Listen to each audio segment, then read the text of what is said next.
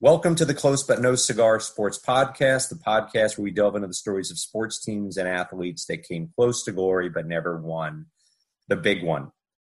Today, we're going to look at the 1990 to 1992 Pirates, the Pittsburgh Pirates of baseball. I'm your host, Gen Xer and sports geek Peter Shaw, and I'm joined remotely by sports anchor Rob King, who has been at AT&T Sportsnet in Pittsburgh for over 20 years, reporting on the Pirates and the Penguins. Side note, Penguins are my personal fave hockey team in the world.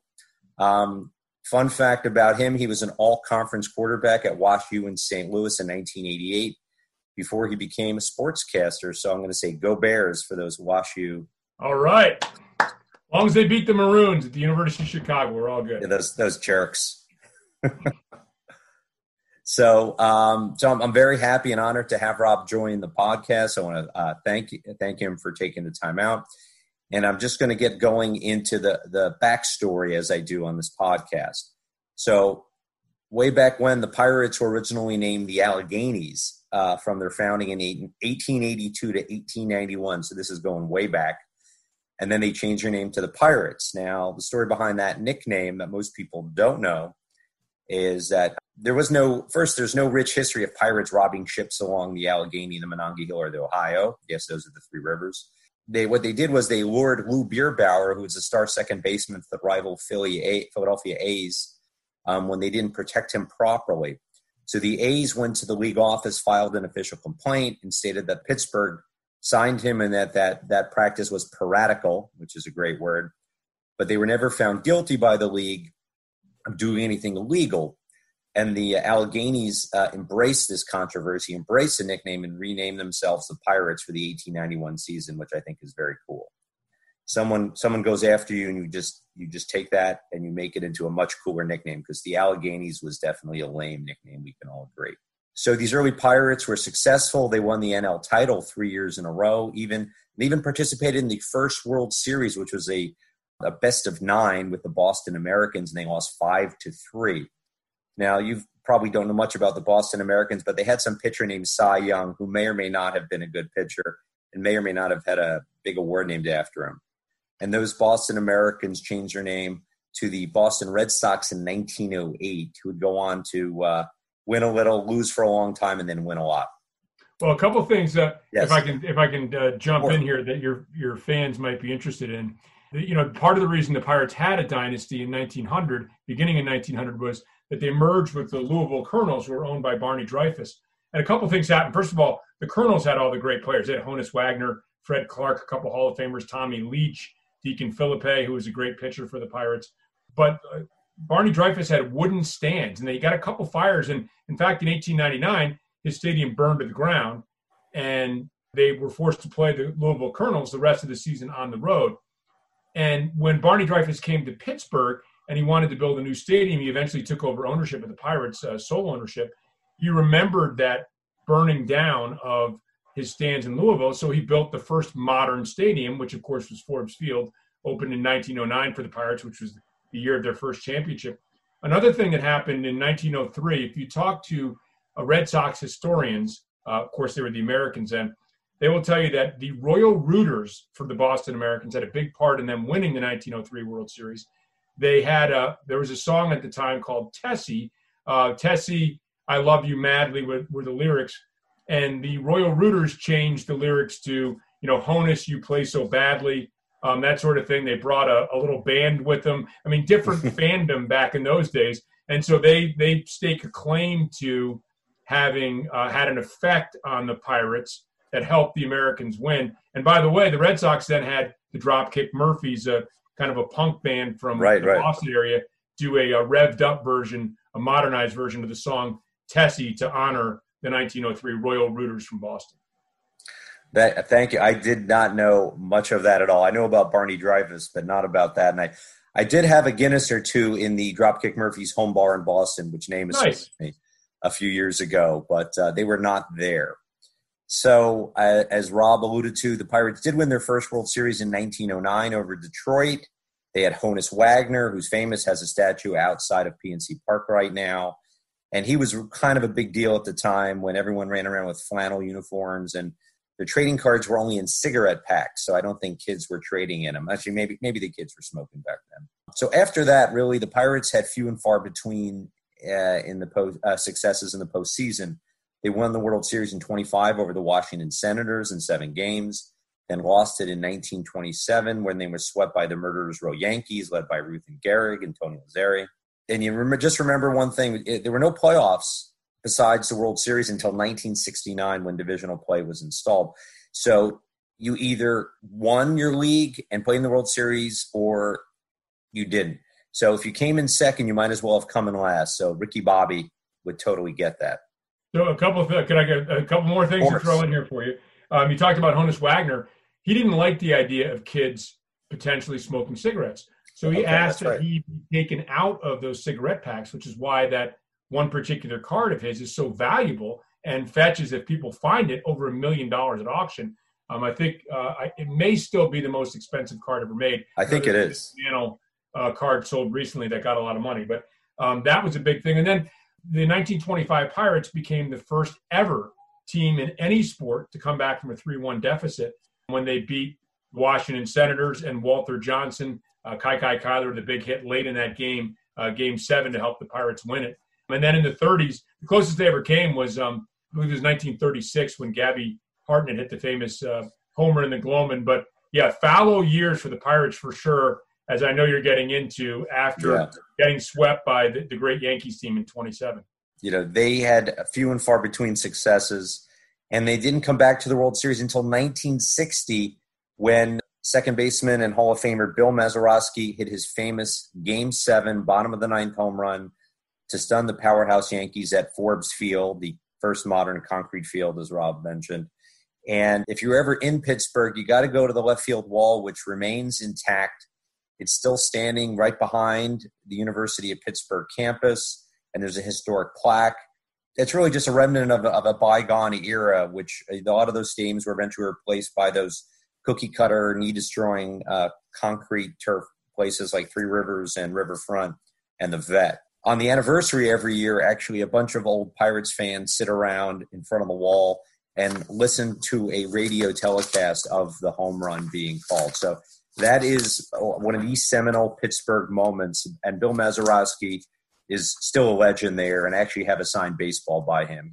So, and by the way, one of the nicest human beings you'd ever want to meet. The 60 that is what I've heard. I had a chance to do a special on them years ago, and they're a great group of guys. And just one of those teams, they hadn't been very good. In 1952, they had the worst team in Major League history. Branch Rickey decided to go with all young players, but out of that group were guys as the decade wore on, like Dick Grote, Elroy Face, players of that ilk that became really the backbone of the 1960 team. It took them to 58 till they started to compete, and Danny Murtaugh came in and was the manager. And there's a famous story of Mickey Mantle crying after the 1960 World Series because he was so convinced. Those were 3 huge blowouts by the Yankees. The Yankees won games by 10 runs or so. Yeah, and 4 close games for the Pirates. And I remember interviewing Dickie Schofield and asking him about that. And they were so convinced. They're such a scrappy group. And let's face it, they had Clemente, they had Mazeroski, Hall of Famers. They had a lot of near Hall of Famers, really good players, Vern Law, Dick Grote. I mean, they had some outstanding players on that team. But Dickie Schofield said, we could have played them all winter, and we would have won one more game than they did. So they were convinced that they were not it wasn't an upset, that they were the better team, that they knew how to find a way to win, and of course they did.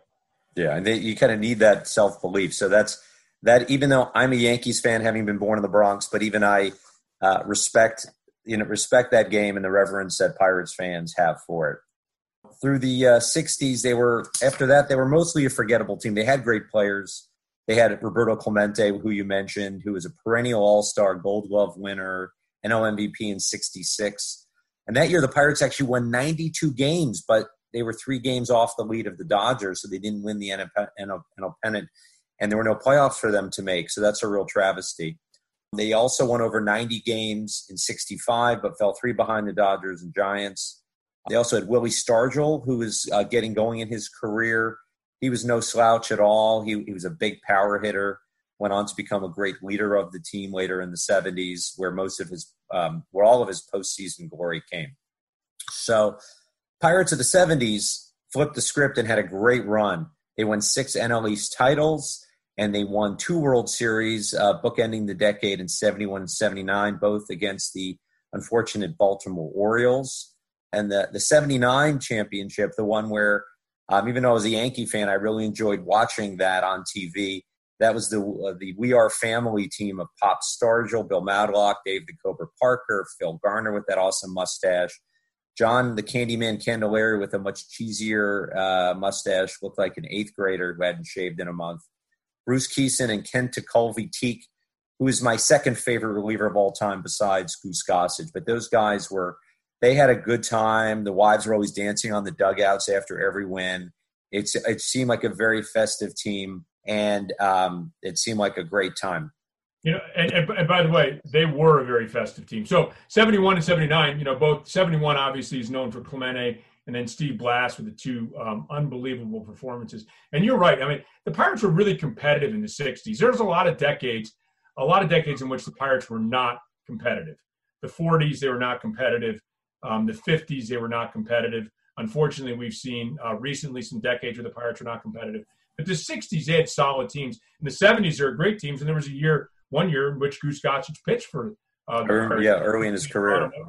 He was the closer. Kent Tekulve was my old broadcast partner for, 8 or 10 years. We worked together. Jim Rooker, who was on that 79 team, I worked with him prior to that.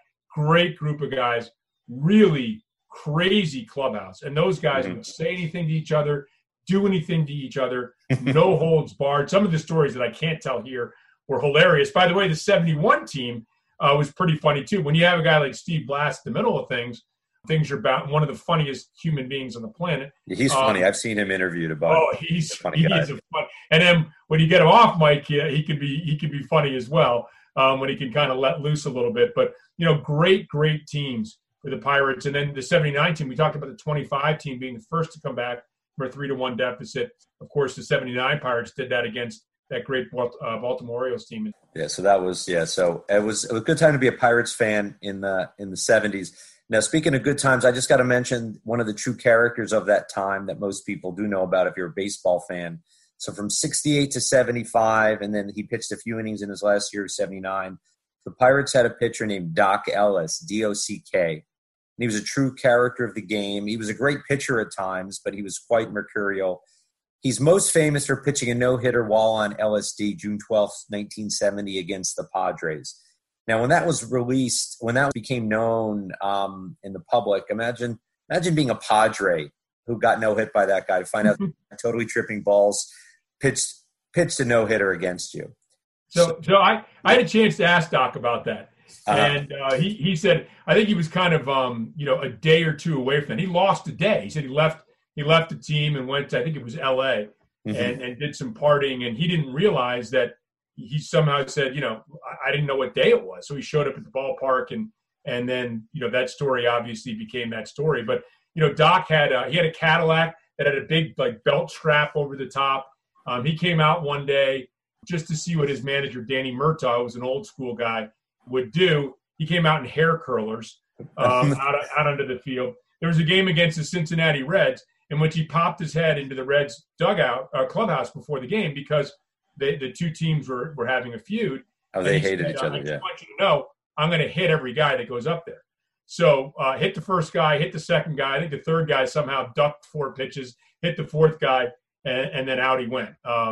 He was a true character. And I was talking to him once about the 71 All-Star game. He gave up a monster rocket to Reggie Jackson. Hit a light stanchion in Detroit. There was right. X. It was out. It hit that light stanchion in 1 second. It was just blazed out there and bounced back onto the field. Who knows how far the ball would have gone? And Doc told me that he was a little inebriated on the mound for that All-Star game, having taken part in some beverages prior to the event. So the doctor, again, you never really knew. He was a great pitcher. Unfortunately, we lost him a few years ago. Yeah, I really know, entertaining, smart, just a wonderful guy to be around. I was sorry that we lost him, but he was definitely a character. Yeah, true character of the game. So I did see, Rob, did you see the documentary about him, No? I did. I thought it was great. And then I was watching. I wish I could remember the guy's name, and maybe I'll come up with it. A folk artist who wrote a song about that and played it. I saw him. He opened for John Prine, another folk artist, in concert. I don't know, maybe 10 years ago in Pittsburgh. And that's funny. He said, "Hey, I'm going to play this song that I wrote about Doc Ellis and his no-hitter in 1971," and he fired into it. That's funny. Wonderful. Yeah, that is great. So Doc Ellis, a true character. So the Pirates definitely had some characters throughout the year, had some glory. Mid-'70s, they were also known for resuscitating the ugliest baseball hat ever created, the pillbox hat. Oh, come on now. I think it's so ugly. It's old. I think it's ugly. Still loved here in Pittsburgh.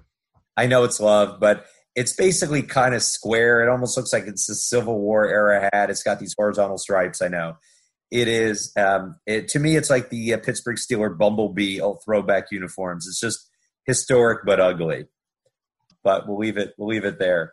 So the 80s were not kind to the Pirates at all. It's another one of their down decades. Every team won an NL East title that decade except the Buccos and the Montreal Expos. They had 4 seasons above 500, and their best year was 1988 when they actually won 85 games, 3 above 500. But they finished 15 games behind the Mets. So even though they had their best year in the whole decade. Now, this team... let me jump in. Todd Snyder, America's Favorite Pastime. Sorry, that's the song of the artist. I'll check it out. So we're talking about you're leading up to 90, and I know. And Sid Thrift took over as a general manager of that team and came in late in the 1987 season. This is a story that Bob Walk told me, and said, all right, guys, what are your goals for the rest of the year? There were 32 games left or something. And Jim Gott, the Pirates closer, said, I think we got all fired up and said, I think we should win 25 of those games. Everyone looked around like, how the heck is this team going to win 25 of our last 32 games? Well, they went on a roll in 87, and that springboarded them in 88. And in 88, they started to put together talent, and they started to pick up some of the guys that I know we're going to be talking about, whether it's, as the next year or two went by. Doug Drabeck, who won the Cy Young, of course, John Smiley, Bobby Bonilla, drafting Barry Bonds, Jay Bell at shortstop. So he started to accumulate some of that talent. Not as good in 89, but obviously in 1990 they began to take off.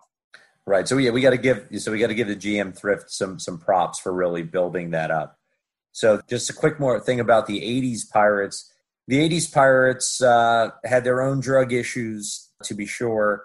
If they could have their own ESPN 30 for 30 or VH1 behind the music.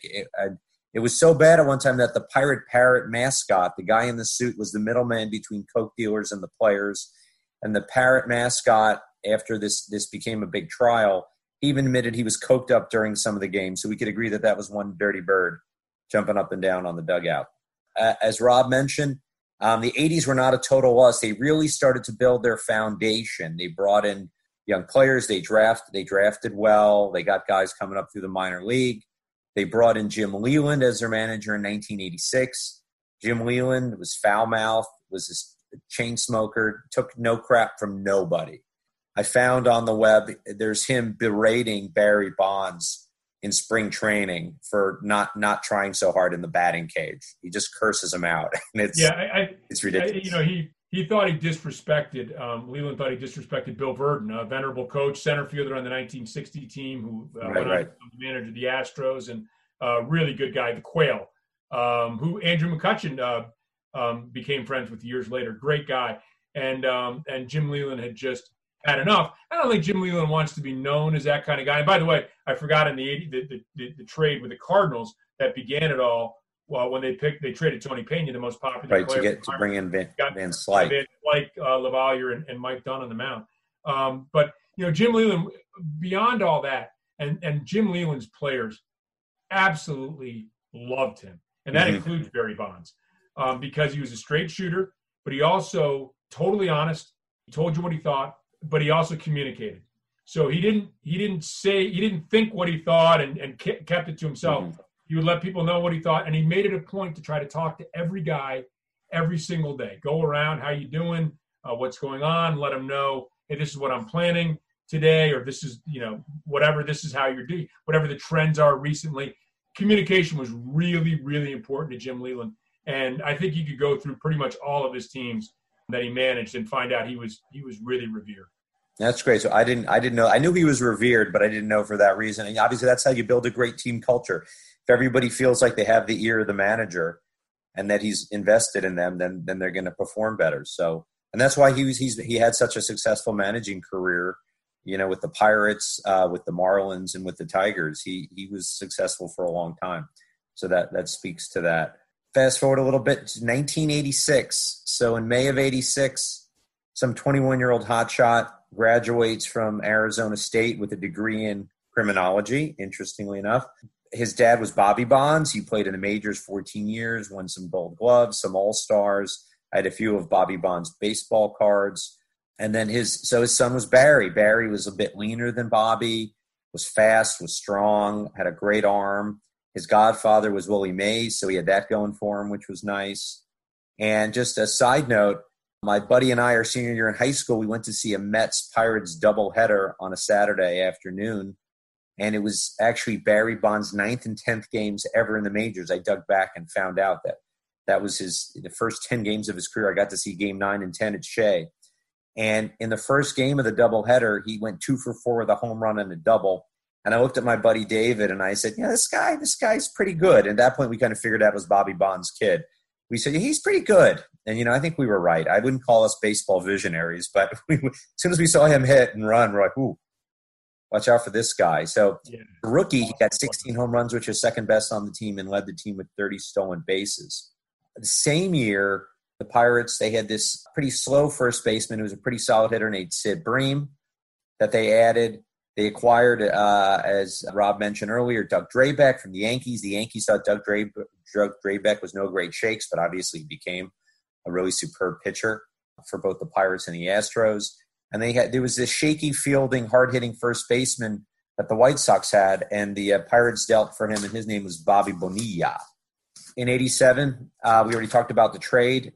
Pena, who was an all-star, I don't think was probably that popular trade right when it happened, but it ended up being a great move for the Pirates. They brought in Andy Van Slyke, who was a superb fielder and also a good hitter. They brought in Spanky, Mike LaValliere, who was a solid catcher, both physically and defensively, and Mike Dunn, who we're not going to say much more about him. So they really had all their building blocks in place. By 1990, they rounded out the infield. I would say this infield was solid but not spectacular.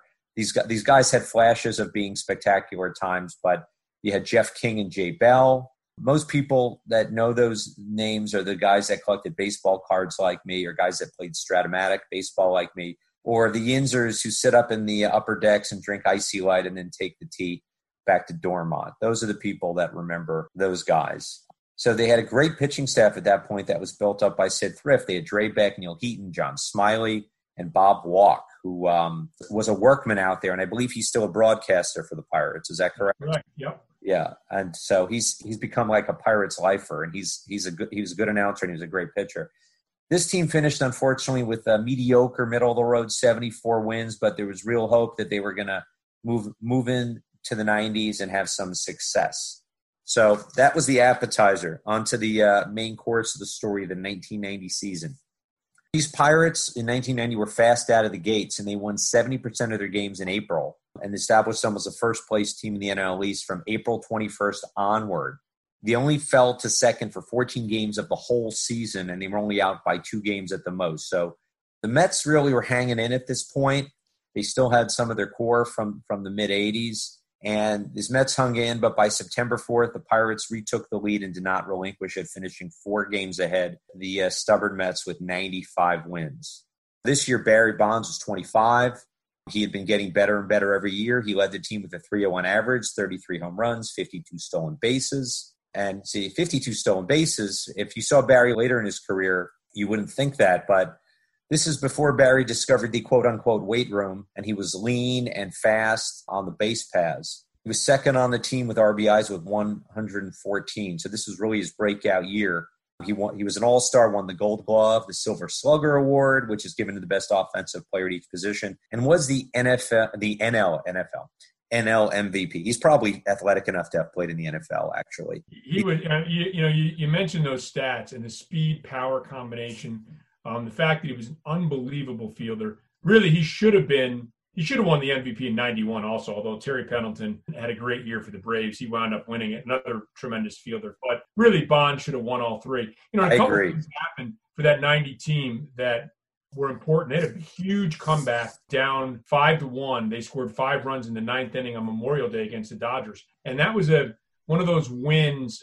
Every team seems to have one that kind of sparks them and sparks some belief, a team that's on the way up. Hey, that was a win that made us believe we could do anything. And the Mets, Doc Gooden had referred to them a couple of years earlier, had referred to the Pirates as a little league team. And so the Pirates were, the players remember that. The fans certainly remember that. The Cardinals of the late 80s hated the Mets. Everybody hated those Mets teams. That's true. You grew up as a Yankees fan. I grew up in New York as a Mets fan. And they were brash. They were cocky. They had their own issues. Right. Pirates, they had their own issues in that clubhouse. With drugs, yeah. But they were easy to dislike. And so I think that the fact that they beat out the Mets was just a feather in the cap of that 1990 Pirates team. Yeah, it was doubly sweet. The only time I really cheered hard for the Mets was when they beat the Red Sox in the 86 World Series, being a Yankees fan. Bonds was amazing. Andy Van Slyke was the Gold Glove winner. He was 2 years removed from his best power numbers, but he still had a really good year. He hit 17 home runs, 77 RBIs. Bobby Bonilla, teammate of Bonds and Van Slyke, was second in MVP voting behind Bonds, and he knocked in 120 runs, hit 280, and had 32 home runs. So talk about a 1-2 punch or a 1-2-3 punch in the outfield. Yeah. Infield put up some good numbers. King, Bell, and Bream all knocked in 52 runs at least. They had a really good bench, too. Don Slaught was their backup catcher from those amazing, the Mets, the Let's Go Mets of 86. They had Wally Backman, who's a scrappy utility infielder. He also had Gary Reedus, first baseman, who was, who would platoon in the infield and help out. So I know a lot of people are sabermetric fans out there, but and I really like Moneyball, saw the movie, read the book, but I'm mostly going to talk about RBIs and average and wins and losses, not WARs or other stuff like that. So I'm sorry if that disappoints anybody listening. So the Pirates has some great hitters in the outfield, a solid infield, but Doug Drabek had a breakout year on the mound. He won 22 games, lost 6, and won the Cy Young Award in the NL. Other players in the rotation, Neil Heaton won 12, Bob Walk, John Smiley, Zane Smith, all did really well. They didn't have a great closer, a dominant closer, and they had Bill Landrum, who only had 13 saves, but he went 7-3 and had an ERA of 2.13. So probably some of these late games he ended up winning, even if he didn't save them. But the pitching staff, I studied this pitching staff up and down, and they had 19 different pitchers pick up a win that year. So talk about like depth and contribution. I mean, I don't know if that's a record, but that's got to be close to a record to have that. Well, and then you look at the bullpen. So Vicente Palacios had 3 saves. Ted Power had 7 saves. You mentioned Landrum with his 13. Bob Patterson had 5. Bob Kipper had 5. Stan Belinda had 8, who wound up being their closer in subsequent seasons. Jim Leyland was one of those guys, and we've seen this with other Pirates teams that were, and the 79 Pirates were another team like that. Chuck Tanner loved to utilize his bullpen. So a lot of it was, hey, just get me through a certain point of the game. I'm going to utilize that bullpen. I'm going to utilize the bench. We talked earlier about the way Jim Leyland communicated with guys, used guys. I think everybody felt valued. You talk about that bench. I mean, those guys had meaningful at bats. They had bundles of at bats, and they were good players. I mean, that's you talk about that outfield. I mean, Bonds, Van Slyke, and Bonilla. I mean, and Van Slyke in the middle, even though he was beginning to have back issues in his best offensive years, were he didn't put up monster numbers. He put up solid numbers, but a phenomenal Gold Glove center fielder. He was all over the place. Yeah. Oh, and you talk about the infield. Sid Bream was solid defensively at first. Up the middle, you had Jose Lind, unfortunately known for his defense. He's known for his gaffe in '92. Right. Ninth inning against the Braves, but he and Jay Bell just solid up the middle. Bell was one of those guys too, put up enormous sacrifice numbers. You talked about sabermetrics. Well, it's hard to apply today's, the way we would measure things today to the way the game was played then, because it was simply played differently. There wasn't as much worry about whether you got caught stealing. It was more about, Could you pressure the other team? Could you think about it? And, really there are things even with sabermetrics that might not measure that. So if you have a fast guy in first and he's a threat to steal, is that catcher going to call for more fastballs, making the hitter behind him more effective? And I love sabermetrics, but I think that when you compare them from era to era, you have to do that with a grain of salt. Jay Bell was a tremendous sacrifice bunter, and batted second in the order and was able to move guys around, great hit and run guy. So a lot of those things that don't show up, I think, in the box score or the sabermetrics, comparisons from era to era, were relevant to that team and a big part of why they had success. No, I agree. Next up, so these Pirates were really a special bunch, and they ended up, winning the division, and they went on to the NL pennant. Remember that there was the divisional pennant round was added in 1969, but wild card wasn't in until 95. So the best in the East played the best in the West, and then they would move on to the World Series, the best of 7. They move on to the World Series. So they faced off against the Cincinnati Reds, who were the NL West winners and finished the season with 91 wins. Now, these Reds were managed by former Yankee and former Royal, the very feisty Lou Piniella. I think you could say he's feisty. I once saw him in his bathrobe and slippers picking up the newspaper on Christmas morning in Tampa, but that's another story for another day, and I'm sure Lou doesn't like that image. He said hi to me. I was out for a jog visiting my in-laws. These Red Stockings had an excellent year, much like Pittsburgh. They had Hall of Famer Barry Larkin, and they also had power at the corner, at the hot corner. Chris Sabo, the famous bespectacled third baseman. They had Eric Davis, who was quite a badass in the outfield, power-wise, speed-wise. They also had Paul O'Neill, who would go on and play for the Yankees, who was a clutch player and would tend to break bats when he struck out, so he had kind of a temper. They had Billy Hatcher, who was a very able journeyman. So I'd like to say this wasn't your father's Big Red Machine, but they still had a very balanced attack, and they actually had the best batting average in the whole National League. They had a really aggressive, ordinary bullpen who called themselves the Nasty Boys, Norm Charlton, Rainey Myers, and Rob Dibble, and they combined for 44 saves. It was a very tight best-of-7 series. The Pirates did take Game 1 4-3, I should say, in Cincinnati after falling behind 3-0. Sid Bream was their hero. He hit a 2-run home run to contribute to the victory. Game 2, Doug Drabeck pitched a superb complete game, but unfortunately it was the 8-inning variety of complete games, so they lost a tight one to the Reds 2-1. The next 2 games were back at Three Rivers, but they weren't as tight, and the Reds jumped on the Pirates starters in both games early, and the Reds came away with a 6-3 and then a 5-3 victory. So then all of a sudden it's Game 5 in Pittsburgh, and the Pirates were facing elimination. But Doug Drabeck pitched a very, very gritty game, and they won 3-2, and he outdueled his Game 1 adversary, Tom Browning, who was one of the better pitchers of that year. So Game 6, back to Riverfront, one of those other cookie-cutter stadiums, but that was a very close affair. But unfortunately, the Reds pulled through with a 2-1 victory to eliminate the Pirates. Not much drama, and they were off to the World Series. The NLCS co-MVPs were Nasty Boys Myers and Dibble for shutting down the Pirates in the late innings of every game they won. Now, in the World Series, the Reds pitching would dominate, and they would surprisingly sweep the Bash brother A's, who had Mark McGwire, Jose Canseco, and Ricky Henderson. That was a real shock when that happened. Yep. At least the Pirates could feel better that they lost to the World Series champions. But back on the Pirates, the main story behind the NLCS fizzle was the silence of their big guns, their big bats. Bonds and Bonilla combined to hit 179 for that series, and they only had 1 RBI each in 6 games. So very disappointing. They both had an amazing regular season, but that didn't really translate into big game success in the NLCS. And that became a theme, unfortunately. And, when you look at, the Reds, you had Tom Browning and Danny Jackson, 2 really good lefties. So that for sure hurt Bonds. Not to make excuses for him, but because you'd like to see the great ones rise above. You talk about Myers and Dibble combined to pitch 10 2/3 innings. They allowed 2 hits, and they struck out 17. They were amazing. The Pirates of 1990, and I think if you talk to the guys that were on the 90, 91, and 92 teams, they'll tell you they just weren't quite ready. They emerged on the scene. They were very solid. They were a good ball club, but I think all of them thought the following year, the 91 year, was truly their best year. The maturation, having gone through it once, and then the talent they had in 91. I really think they felt like it wasn't a huge upset that they lost to the Reds in 90.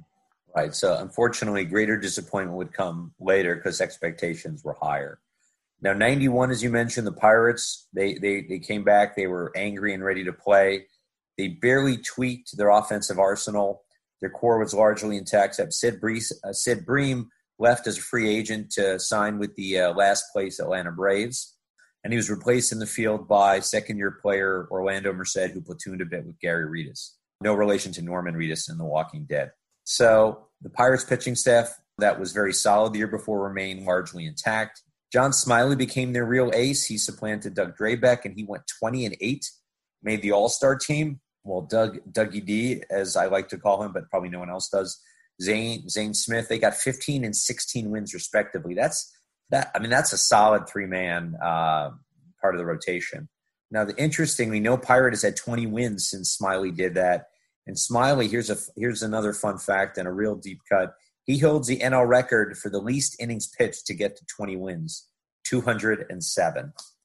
That's just something just to put in your memory banks and wow your baseball geek friends at the next cocktail party once COVID allows us to have cocktail parties again. These Pirates, once again, their big guns were productive. Yet Bonds hit 292, 25 home runs, 116 RBIs. And as Rob alluded to, you could have easily made a great case for him to be the MVP again. He stole 43 bases. Now, Bonilla's production dipped a little bit, but he was still superb. He hit 302, 18 home runs, 100 RBIs. That's a good year for anybody. Now, Jay Bell had his best offensive year to date, which also gave them a boost. Jay hit 16 home runs, 67 RBIs, and hit 270. So what did that all added up to an improvement of 3 wins over the previous year. So they had 98-win season, their second consecutive NL East crown.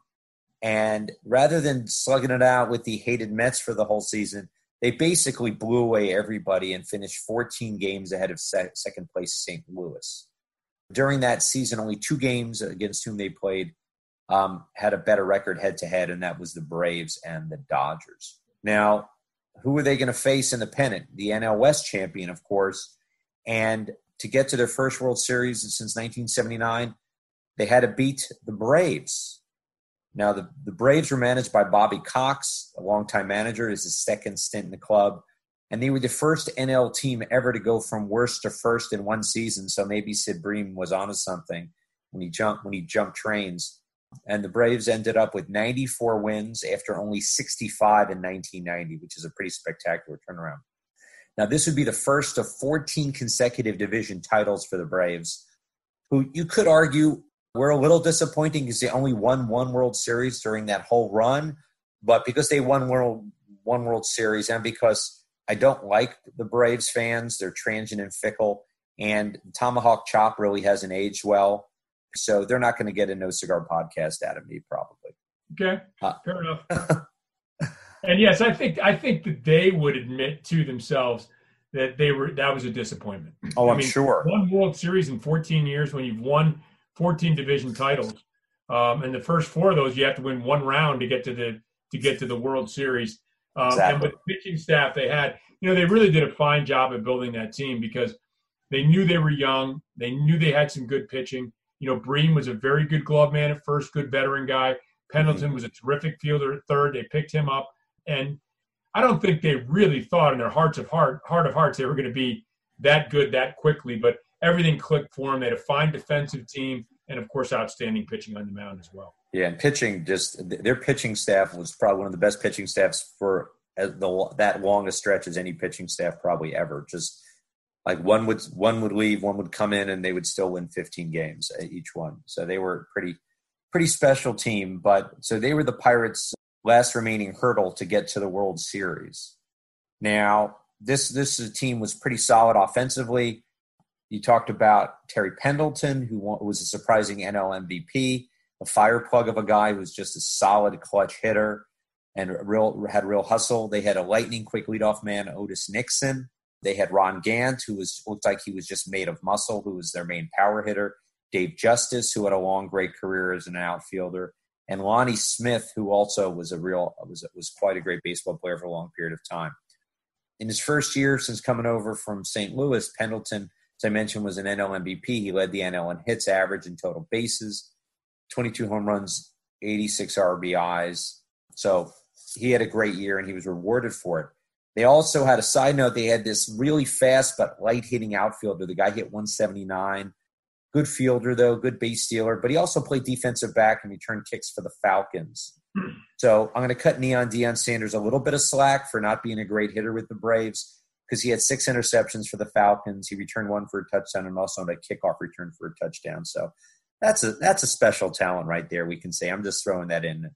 Now let me go back. I'm going to take you back to 1952, and so if fans are old enough to remember Deion Sanders, they'll remember him being helicoptered from Falcons practice to the Braves baseball games. Right. He had to practice with the football team, but then he had to go play in the baseball games.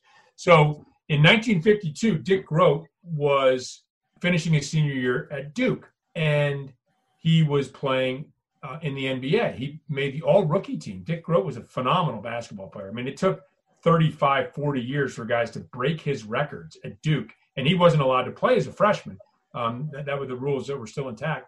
So he missed a class, and he went to the owner of the team, was the Fort Wayne Pistons, subsequently the Detroit, and said, I can't miss any more classes or they'll drum me out of Duke, and I've got to get my degree. And so they hired him a private plane, and he never practiced with a team. He flew to games, and then they would fly him back to Duke to continue his studies. So think about that. I mean, that's pretty amazing. Like across town.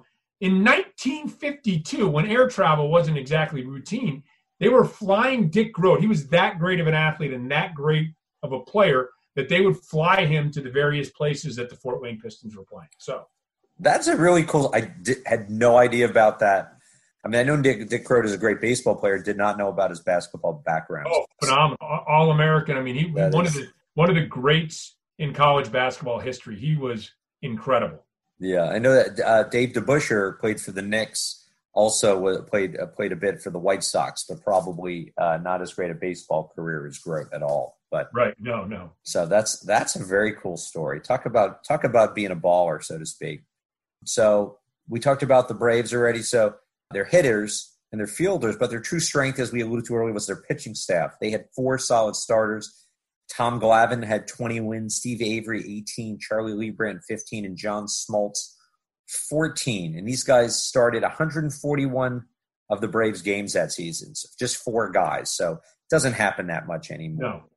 So now the stage is set for the National League Championship Series to see who has the honor of going on to the 1991 World Series. It is the battle-hardened, solid pitching, solid hitting, solid fielding Pittsburgh Pirates versus the upstart, worst to first Atlanta Braves, who were just starting their amazing run of division championships. To find out what happens, come back next week for the next installment of the Close But No Cigar Sports Podcast, where I will be joined once again by Rob King for the part 2 of the Pittsburgh Pirates. Peace out. The Close But No Cigar Sports Podcast is a Pug and Monkey production, and as always, I would like to thank Lobo and his band Checky Brown for letting us use their song Hippie Boy as our theme song.